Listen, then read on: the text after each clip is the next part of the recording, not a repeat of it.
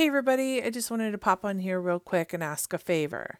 We have the opportunity for you to give back for all the free entertainment that we have provided you over the past year.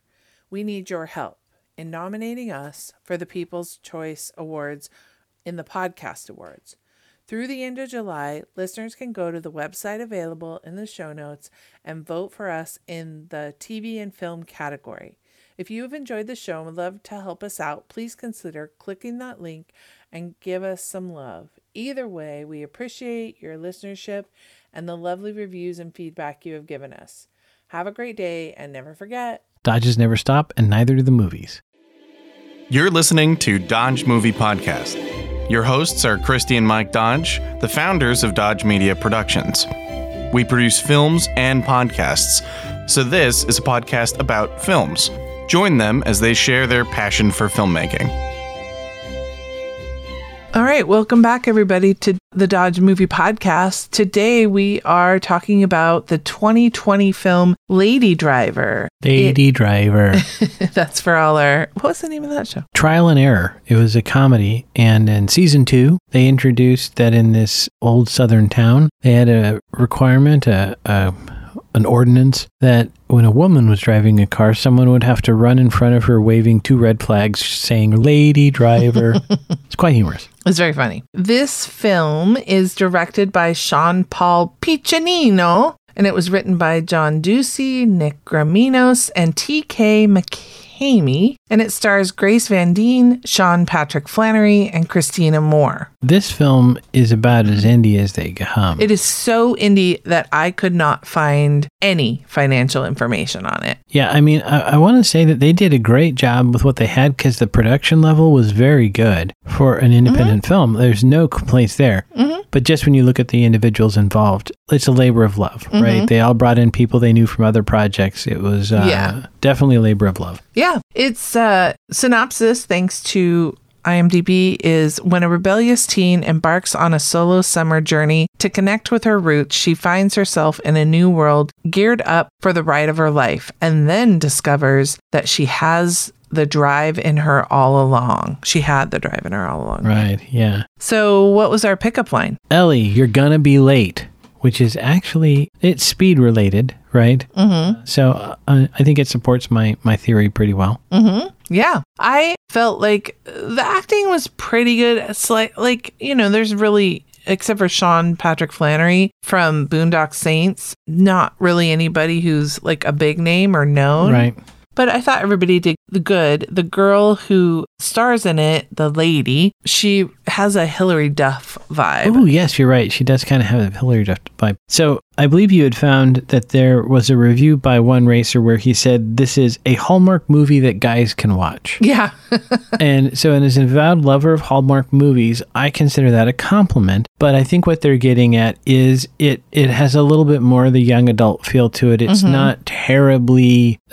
sophisticated or complicated in a certain sense. Is pretty straightforward, which I think works well for the film. That's not a criticism. It's just the kind of story it is.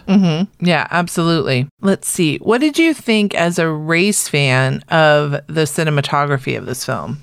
Well, the first note I have in my cinematography was not strictly related to racing. Early in the film, she's in her shop class, her auto shop class. Right. And they're doing a final exam. And in the background, there is a girl in tight pants doing nothing but posing in front of the tool chest. It was very distracting. We never saw that character again. They never explained why in the middle of an exam, someone would be just standing in front of the tool chest. It was bizarre.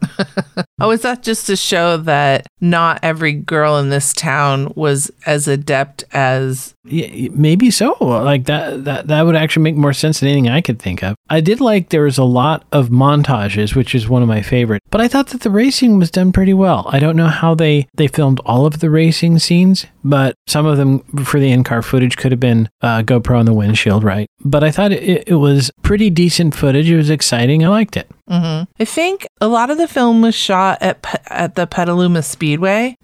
And a little bit of trivia is the garage that they used, that a lot of the film took place in, her uncle's garage, was the same garage in the 2018 movie Dirt. Oh, I don't think I've seen that one. And the late model that Ellie drives in one of the races is owned by Bob Pierce. And it was driven by his real life son, Bobby Pierce, who has a line in the film. Damn it, Bobby. Actually, both of the cars, the modified and the late model, are real legit race cars. We know this because all of the advertisements on them, their sponsors are actual real Advertisers. Yeah, it really sponsors of some sort. Yeah. Right. I had a problem with the there's kind of like a nemesis for her in the film. And it kind of sets it up almost at the beginning like he's going to be like the bully, right? He's going to be the jerky alpha male. Right. Except that she kind of is flirty with him at times. And I thought they ended up getting together at the end. Spoiler alert. Oh, I don't know that they get together, but I think she actually kisses Merle. Oh, okay. But no, I was a 16-year-old boy at one point, believe it or not. And I can tell you that 16-year-old girls do, in fact, flock to the jerks. Oh, that's true. I felt this was a very realistic writing. That's true. Yeah. But yes, the character of Buck was kind of a douche nozzle. And one thing that I thought didn't make sense, but then maybe was done to show that he was like that, is some racers will put a piece of red or yellow tape at 12 o'clock on their steering wheel as a visual indicator for how far they've turned the wheel. Uh-huh. And he did that in his pickup truck. And it's not a race car. It doesn't make any sense. But then I thought, okay, if you're like a 17-year-old jerk, bully, who's spoiled kid. Racing. Yeah, maybe you would do that. Yeah. I thought, a lot of the scenes, like especially at night, looked cool. Like it brought me back to the Eugene Speedway at night. Yeah. We live near there, and so I could always hear it and just the lights and everything, kind of just that vibe. There is something about the kind of the feel or the flavor of lights at night that gives it an entirely different feel than in the daytime. There's something, I don't know if it's like the harsh shadows or there's a different color temperature, but there's a specific feel to like nighttime events with big lights on them. Right. Yeah. So this director, Sean Paul Piccinino, has another film. We saw this one on Netflix, and he has another one on Netflix called A California Christmas. And so they were both, he had two films. Can you imagine? It was 4 months after making this one. He opens up Netflix. In fact, there's kind of a funny video on YouTube. He opens up Netflix and he sees his films and he does this very silly dance. A California Christmas? That sounds very Hallmarky. Very Hallmarky. And so that's why this one very much feels like another Hallmarky. Yeah, credit to him, right? He's got it dialed in. Apparently. Maybe he can talk to the Crown. Every time you say that, I think of the Netflix show, The Crown. I'm not thinking of the channel that you're obsessed with. Well, maybe Olivia Colman could get to work for Hallmark. No way she would ever work for Hallmark. Oh, I don't know what her finances look like.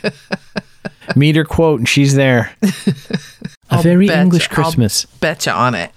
It's not happening for quite a while. We'll see. They got Greg Evigan.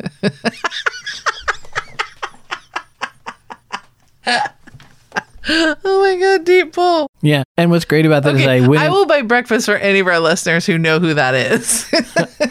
I went into that joke not knowing who I was going to pull. Oh, wow. I'm impressed. Yeah. Okay, what about the editing? Did you feel like it's tough to follow up Tony Scott with Days of Thunder, but what did you think of the editing of like the race films? And I thought the editing was good because I didn't notice it. Yeah. I thought it was really well done. That's why I said I was surprised at how indie this film is, because I felt like the cinematography and the editing and the sound were top notch. Yeah. At no point did I look at it and say this looks like a cheesy TV movie. They really landed it. Yeah, they did a good job. I'll give them their due. Yeah, again, for the budget, right? It's not Days of Thunder. Yeah. But you're right. They have overhead shots, they have in-car shots. They had a stunt. So a big explosion. Yeah. This is good stuff. big time. Oh, and they had a skateboarder. That was an area where it did kind of bump me a little bit, because it was very obviously a boy put in a skirt riding the skateboard when it was supposed to be her. Yeah. And I just saw, because we've got IMDb up, so the trailer's running. I remembered there was a bit of trivia that traditionally on dirt track racing, there is no comm system, no communication, no... spotters. walkie-talkie. But they did find one race in California that allows it. And so they felt that it was okay to then put it in the movie. Okay, I'll give them. I'll allow. You picked up on that it was like, that doesn't happen. Well, I just was never familiar with in dirt track racing anybody having a spotter. But I have to say, this was a little bit of a problem in the writing department because at one point, the spotter said, watch your six. You would never say that. You would give them actual useful information. Like he's on 23, your left fender? Yeah, they give you a location and a distance and tell you who it is. I mean, just watch your six. Okay, fine. What does that mean? That's not actionable. So that was the bit. But certainly if you had a spotter, that would be very, very helpful because they can tell you not only where other vehicles are relative to you, because often in those cars you don't have very good visibility. Right. But also they can watch the track and they can give you, the high line is working better and information that you wouldn't have as a driver. So the spotter is very helpful. Before I head on to sets and sound, is there anything about writing, editing that you want to... So this kind of is firmly in the category of maybe too Hallmarky, but I really could not believe the dialogue from the little sister when she says to the dad, teenagers, am I right? I don't think any 9-year-old has ever said that. The little snarky. Right. And then there is a subtle kind of exposition throughout the film of showing why there's this relationship between her and her uncle and how it was strained, and then her dad and her mom. So I thought that was actually pretty well done, pretty well revealed. But it's kind of funny that at one point the uncle says easy on the gas, and then they immediately cut to her stomping on the throttle. So that was, but there was a funny line here which I really like where he says, you did most of the work, and she says, well, I was in the top 2. And I was like, that's a pretty darn good joke for this film. So good job, guys. Because it was between him and her. Yeah, the two of them worked on it. Yeah. So yeah, I thought that was the writing was pretty good, but like I said, it was pretty straightforward. There wasn't a lot of, but I think for basically a simple plot line, it was, like I said, it's really well done how they revealed things slowly throughout the film. Yeah, I thought because there were some plot points with her father, we didn't really know until later, I feel like. Yeah. When he died, we knew he was no longer in the picture, but they kind of brought that out later. I did feel like, and I kind of understand this because it's tough to balance all this, I did feel like they resolved the issue with her and her mother rather quickly. Yes. And that's kind of the young adult or Hallmarky part of it, I feel like, is it's a little bit unrealistically, you have the face turn that the mom suddenly becomes a fan. Yeah, and she's on board and helping out, even though they painted her as somebody who absolutely hated racing, understandably, because it killed her husband and father. Didn't even want her daughter to get a driving license at all, let alone race. Right. So, and then now she's going to hop on and be her spotter. Right, yeah. Right. Any head trauma in this one? Well, I didn't make note of any head trauma. There were a couple times when people spun that could have maybe gotten there, but I got nothing. Okay. And we got one smooch. You already alluded to that one. Smoochy, smoochy, smoochy. Yeah, so Merle plays the nerd that has a crush on the pretty girl, and she smooches him at the end of the film to teach the douche nozzle Buck a lesson. Merle is very happy, and speaking for every 16-year-old dork out there, yeah, way to go. And I mean, this whole film could be a driving. I mean, we've pretty much done a driving review, but anything stand out? Yeah, I have a few notes. Okay. So I do want to say the costumes get a little bit of tip of the cap because the people in the crowd for the race have actual racing parts and equipment sponsors ball caps. So they at least went down and asked them, what would you actually wear? So that was nice. So first of all, when you're trying to communicate, clothing can tell a story, but so can the cars. Mom and dad have a Porsche and a BMW parked in front of the house. So that tells the audience that they belong in Monterey. They've got money. Well, not only that, remember I noted, and I've seen this in 1,000 movies, but all of a sudden seeing it in this one, anytime that the female, or well, I guess it could be male or female, has the sweater tied around their shoulders with a white polo or a white button down. Yeah, maybe light blue. Indicates, that person's wealthy. Yeah, they're Tony. Yeah, and I suspect if you looked in Wedding Crashers, Absolutely. probably the Bradley Cooper But character. I can't remember the did last that. time I actually saw that out in the wild. Somebody wearing that. Oh, it was very common in my high school. No, I know, but I mean today. I sure. cannot tell you if I've seen somebody wearing a sweater tied around their shoulders like that. Okay, listener RJ, can you tell us if you've seen someone with that sweater tied around? with Today. Yeah, today. Like in the grocery store or Right. Yeah, at in the the wild. Saturday market. I mean, I'll even grant you in the Whole Foods. Yeah. I don't think you would see it. Yeah. All right, so we go to the numbers. No, there's so much more my emotive goodness. talking. Oh, please, I'm so sorry. Goodness Please sakes. continue. I'm like one bullet you item in. paused. Well, okay, we are having a conversation. I was trying to be polite.